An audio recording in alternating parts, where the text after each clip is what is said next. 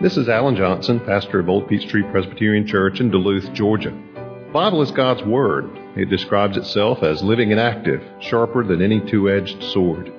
Therefore, any encounter with the Bible is a momentous thing because it never leaves us unchanged. My prayer for you as you hear this message is that the Holy Spirit will use it in your life to inform your mind, to feed your soul, and to help you grow in your faith in Christ. And now, please turn in your Bibles to Jeremiah chapter 20. We're looking tonight at verses 7 through 18. Jeremiah 20, 7 through 18, page 648 in the Pew Bibles. This passage is one of those we encounter in Jeremiah that's something of a soliloquy. Jeremiah's personal reflections on what is going on in his life. We encounter these periodically through Jeremiah, and this is perhaps one of the darkest and one of the most difficult. Verse 7, O Lord, you have deceived me, and I was deceived. You are stronger than I, and you have prevailed. I've become a laughingstock all the day. Everyone mocks me. Whenever I speak, I cry out. I shout violence and destruction. For the word of the Lord has become for me a reproach and derision all day long.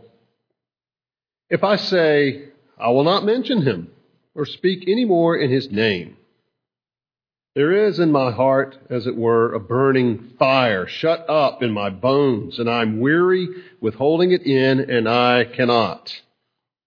For I hear many whispering, terror is on every side. Denounce him. Let us denounce him, say all my close friends, watching for my fall. Perhaps he will be deceived. Then we can overcome him and take our revenge on him.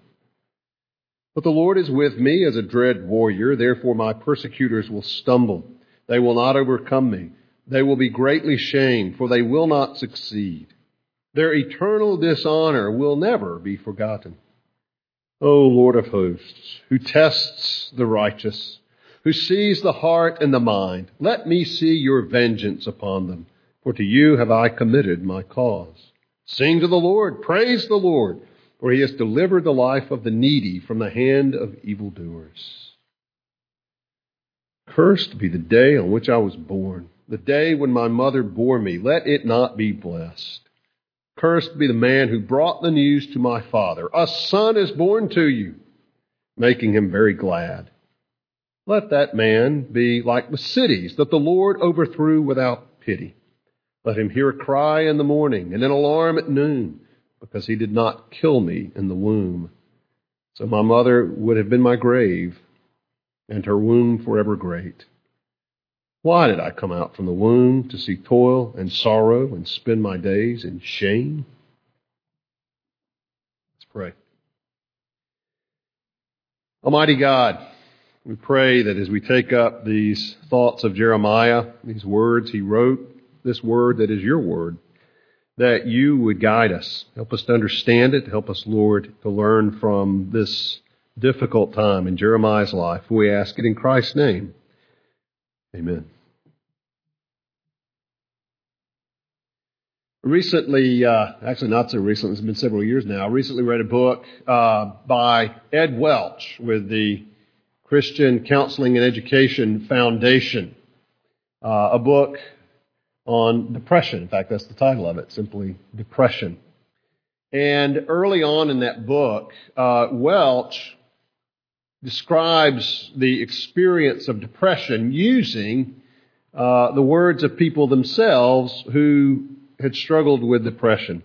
And it's interesting in this chapter how depression feels, how often the word hell comes up. And these are direct quotes, people describing their experience of that darkness. Here's some samples. Hell came to pay me a surprise visit. If there is a hell on earth, it is to be found in a melancholy heart. I myself am hell. One mother described her child's experience as Danny's descent into hell. Someone else called it a room in hell. a lonely, private hell. Someone else not using the term referred to it as the dark night of the soul. Others described it as hellish torments, hell's black depths. And as Dante understood, there is a very strong connection between hopelessness and the darkness of depression. In fact, the entrance to Dante's version of hell, interestingly, read, "Abandon all hope, ye who enter here." Well, in our passage this evening, Jeremiah might have chosen that word to describe what he felt. He expresses pretty much what it feels like to be depressed. He felt very alone, felt like he was suffering his own private hell. Why? Well, no doubt a combination of his own temperament with the difficult circumstances he was going through that he tells us about in this text. Well, how do you respond when you are feeling down, when you are feeling discouraged? Some people do experience depression in all of its hellish futility and emptiness. Others don't, but we've all had the experience of being discouraged, of feeling alone, of feeling defeated, of not wanting to get up and go about our duties the next day. How do you respond? How do you respond for some of you who do perhaps experience depression or experience being down on this level when that darkness beckons to you to follow it down that dark hole? What do you do? And there's certainly no point in saying, well, a real Christian would never feel that way. I think we can safely say Jeremiah was the genuine article. He was a real man of God. I'm not sure it's proper to say he was a Christian simply because he didn't live in the New Covenant era, but he certainly was one who had experienced God's grace and God's call on his life to be a preacher of God's judgment and of God's grace. And certainly since the time of Jeremiah, there have been those whom God has used in many cases tremendously, who also have struggled with the hopelessness and the futility of depression. So what are we to make of this? Well, as we look at Jeremiah's experience and perhaps measure it with our own and in varying degrees and at different times. Well, as we look at this passage, we can learn from Jeremiah's experience through 4 phases that he passes through in this text. But before we look at those phases he goes through, it's helpful to remember the context. In verses 1 through 6, Jeremiah describes Pashur, the priest, this chief officer in the house of the Lord, who, hearing the kinds of things Jeremiah was saying, had him arrested, took him, thrashed him, and as it says, put him in stocks. And we discussed that word several weeks ago. It has the idea of being twisted or distorted. We might even think of him being stretched on the rack or confined in a very small space where he was not able to extend his body fully, nor was he able to lie down and rest. Some have even suggested that these words of Jeremiah, verses 7 through 18, were a reflection on his own experience that night that he was in confinement. He was released the next day. In verse 3, it tells us that. But this may well be the experience of that dark night, much as, for example, Jonah, chapter 2, is a record of Jonah's experience having been swallowed and there in the belly of the great fish.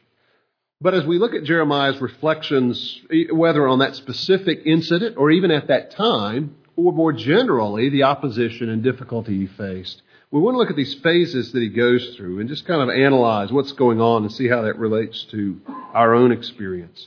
The first place, we see in verses 7 and 8, a rather brutal honesty with God.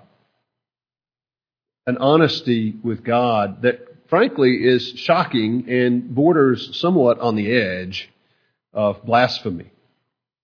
Sometimes, as Christians, we try to be polite to God, which may be sometimes another way of saying we're being dishonest toward God.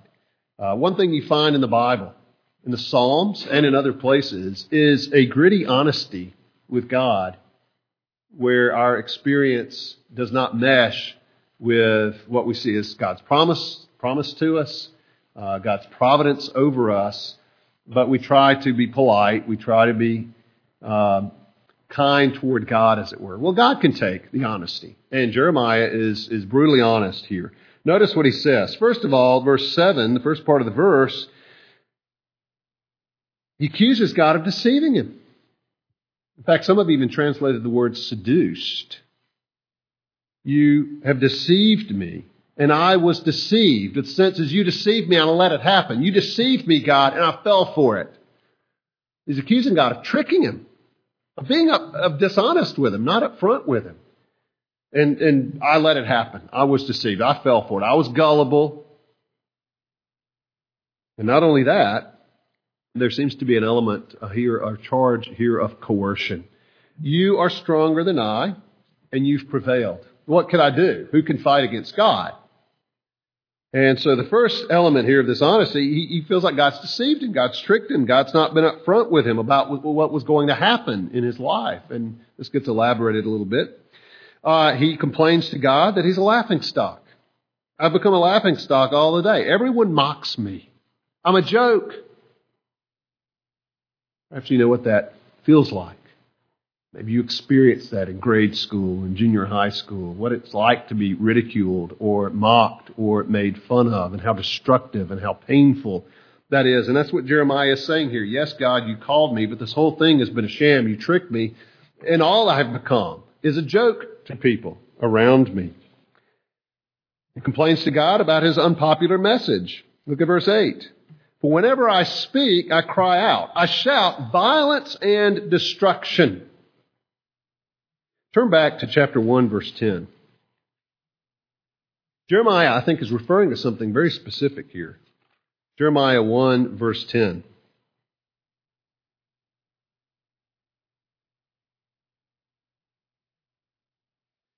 See, I have set you this day over nations and kingdoms, the Lord said to Jeremiah, to pluck up and break down, to destroy and overthrow. Violence and destruction. That's what Jeremiah said. You gave me this message of judgment, violence and destruction. Not exactly a message that would win friends. In fact, one that certainly would provoke opposition, persecution. And not only that, it hasn't happened. At least at this point, as Jeremiah describes it, for the word of the Lord has become for me a reproach and a derision all day long. They mock him because he's saying these things, but they haven't happened. They're not fulfilled. And so no wonder there's this opposition. There's this real honesty, a complaint that he brings before the Lord, feeling like he's been ripped off, that he's been tricked, he's been deceived, he's been coerced. And all that's happened, despite his best efforts, despite the call of God, is he's become a joke to everybody, a reproach and a derision all day long. All day, every day, putting up with being mocked and made fun of. Well, that brings us into the second phase of Jeremiah's experience here, this honesty with God, but then he also, as anyone might think about doing in those circumstances, he decides to quit. He decides enough is enough. Let's just try something else. And look at verse 9. If I say, I will not mention him or speak anymore in his name. No doubt Jeremiah thought about that many times. And it's very natural, given the things he was suffering, to want to withdraw, to want to remain silent, to want to abandon his calling. To say enough is enough. This isn't working. We've tried it, God. I'm just going to be quiet. I'm going to go away. And that will be that. But how did that go? Well, look at what he says. There is in my heart, as it were, a burning fire shut up in my bones, and I'm weary with holding it in, and I cannot. It's not working out to keep preaching. But if I try to keep silent, that doesn't work out so well either, because it's like this fire burning in me and I cannot contain it. You know, he's really caught between the rock and the hard place. And that's distressing. That's depressing when it seems like you got two options and they're both terrible. You can continue and be ridiculed, or you can try not to continue and be utterly miserable. Someone described it this way: the word of the Lord, which had been an outward reproach, now became an inward torture. Because the Lord had called him to this and had put this burden in his heart. You know, there's a saying that as I was wrestling and praying through whether God had called me to the ministry or not, you sometimes hear that if you can do anything else, that is, besides going to the ministry, do it. Now, that can be taken the wrong way. It could be meant to say, if you can't do anything else, if you're totally useless for any other thing, go into the ministry. Well, that obviously is not the point. Anyone who is in the ministry should be able to do other things, should be capable of other things. That, of course, isn't the point. The point is if you can do anything else, any kind of other work or vocation, and be happy in it and content in it, then do it. Because you see, God's call to preach involves a compulsion that will not leave you alone doing something else, because you are haunted by the realization that God wants you to be doing something else. He wants you to be preaching. He wants you to be in missions, or whatever that call might be. Well, that's exactly what Jeremiah is describing here. Only his wasn't so much a message of hope, at least not now, but a message of judgment. And it was very hard for those who heard it, as well as for Jeremiah himself. And so, result of that is he wants to quit. Well, he goes on in verse 10 about why he wants to quit. He says, if I think I won't mention him or speak any more in his name, he says that doesn't work out. But here's why I want to do that. Look at verse 10. The reasons he wants to hide. People are talking all around him. I hear whispering. Terror is on every side. Why do they say that? Well, they're saying that because they're calling Jeremiah that. Because that seems to be Jeremiah's message. In fact, in Hebrew, it's Magor Misabib. And that seems to have kind of become Jeremiah's nickname with everybody. You know, here comes old terror on every side. You know, what kind of gloom and doom has he got for us today? But you may remember that name. It was one Jeremiah himself had placed on Pashur. Look back over in verse 3, chapter 20, verse 3. The next day, when Pashur released Jeremiah from the stocks, Jeremiah said to him, "The Lord does not call your name Pashur, but terror on every side, Magor Misabib." And instead of learning, instead of fearing, the people took that name and threw it back at Jeremiah himself.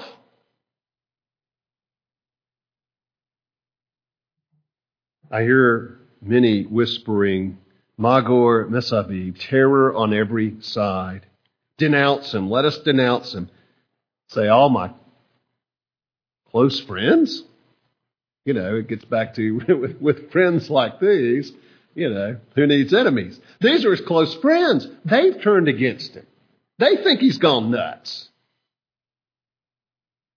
Watching for my fall. Perhaps he will be deceived. Then we can overcome him and take our revenge on him for all these things that he's saying. No wonder Jeremiah wanted to quit. No wonder he wanted to go away.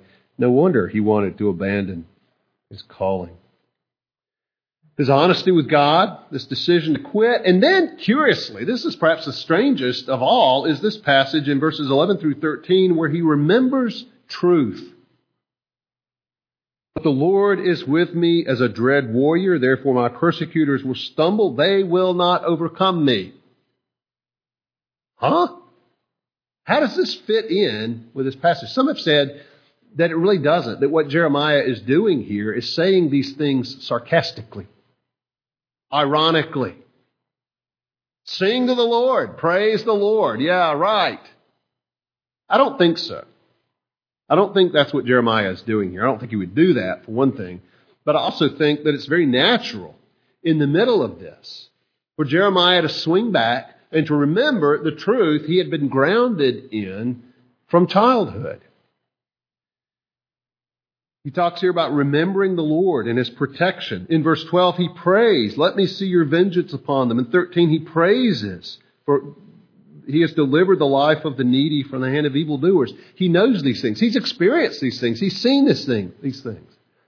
And what is more natural for someone who's in a condition that Jeremiah is in to swing back and forth between what he knows to be true and what he's feeling at the moment? And so it does seem that these passages fit in there. Anyone who's been in a situation of distress knows how rapidly you can swing from one side to another, or ups and downs as if on a roller coaster. And I think in the midst of this, Jeremiah is calling to mind those things that he knows. And he's praying to God and he's confident in God on the one hand, but on the other hand, not so much. Like the man who came to Jesus and said, Lord, I believe, help my unbelief. All of us are a mixture to one extent or another of both our faith in God and our doubt, of our trust and our wavering, of our strength and our weakness. It's what it means to grow in grace, that more and more we're growing in our faith, growing in our trust, growing in our godliness, even though we will still sin. And I think we see that mixture taking place, that struggle, that going back and forth here with Jeremiah. He remembers the bedrock truth, who God is, a dread warrior. He knows his persecutors will stumble, the wicked will not stand. They will be greatly shamed. They will not succeed. Their eternal dishonor will never be forgotten. O Lord of hosts, who tests the righteous, who sees the heart and the mind, let me see your vengeance upon them. For to you I have committed my cause. Sing to the Lord, praise the Lord, for he has delivered the life of the needy from the hand of evildoers. But if we do sometimes swing to truth, remembering truth, standing on truth in situations of distress, we may be just as quickly swing back to the other side, back to the darkness, back even to despair. And that's exactly what we have in verses 14 through 18. Jeremiah curses the day he was born, verse 14. You know, we don't do that. In fact, we celebrate our birthday, or at least we acknowledge it, we remember it. Jeremiah curses it. He says, what a horrible day, the day that saw me come into the world, the day when my mother bore me. Let it not even be blessed.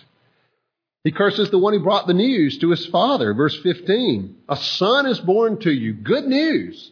A son particularly who would carry the family name, who would be the heir of his father, be the security of his parents, making him very glad. Jeremiah says, let that man be like Sodom and Gomorrah and just blasted by God's judgment. The cities the Lord overthrew without pity. Let him hear cry, be alarmed, because he didn't kill me in the womb so that my mother would be my grave. Pretty dark. Her womb forever great. And then he just ends with a lament. Why did I come out of the womb to see toil and sorrow and spend my days in shame? Why am I even here? It's the question he's asking.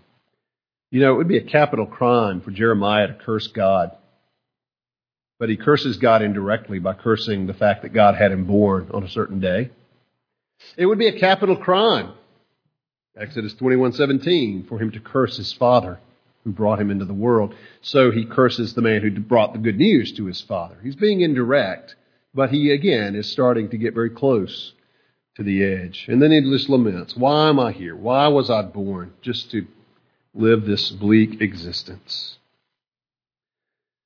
Well, the passage ends there. Jeremiah doesn't stay there, but that's where we end. It ends on a dark note. But Jeremiah needed to remember and would remember three things that we need to remember as well, things that do bring light at the end of this darkness. First of all, the purposes of God. He talks about the day he was born. He curses the day he was born. But you know, that's not when it began.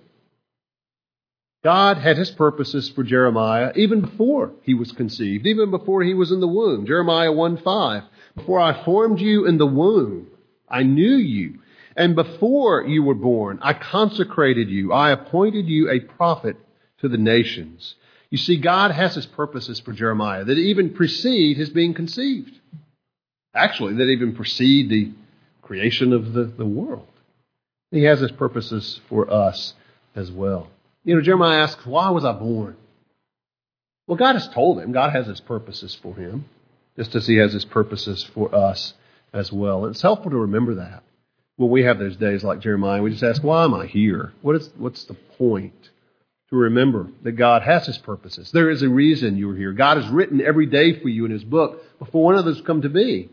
And we know that His purposes are for good, for His glory. We may have trouble seeing that and understanding that at a given point. But then again, we're not seeing the whole picture. And Jeremiah is not seeing the whole picture. So remember the purposes of God, purposes for life and joy and hope. Second, remember the faithfulness of God. Yes, it was tough. Yes, Jeremiah felt like he couldn't go on another day. But he also needed to remember another promise of God. Jeremiah chapter 1, verse 18. This is why God told Jeremiah these things right up front. He wasn't deceived. 1:18. Behold, the Lord says to Jeremiah early on, I make you this day a fortified city, an iron pillar and bronze walls against the whole land, against the kings of Judah, its officials, its priests, and the people of the land. They will fight against you.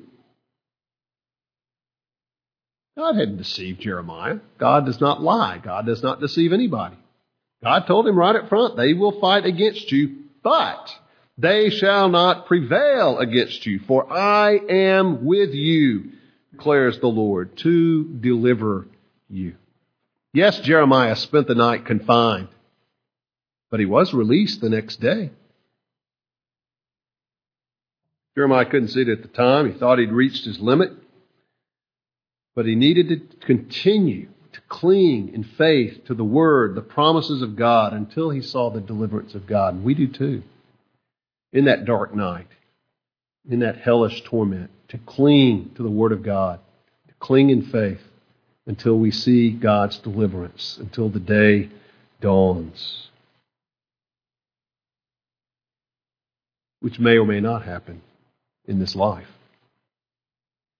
The salvation of God brings us third to the salvation of God.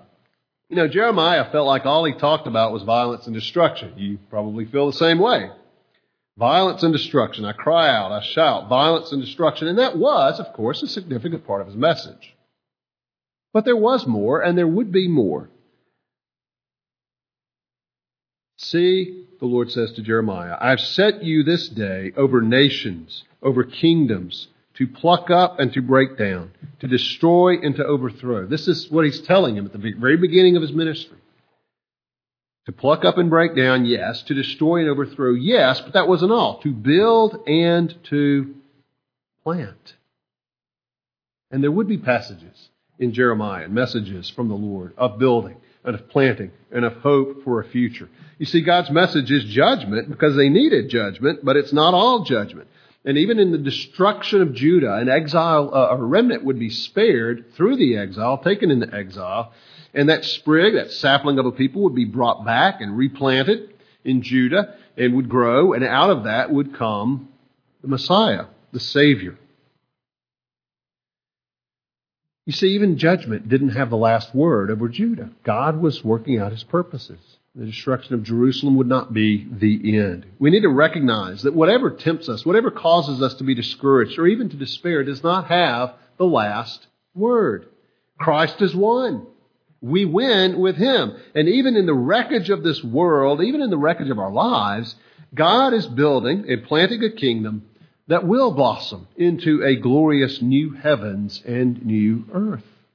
Every prayer for healing of God's people will be answered, but maybe not necessarily in this life.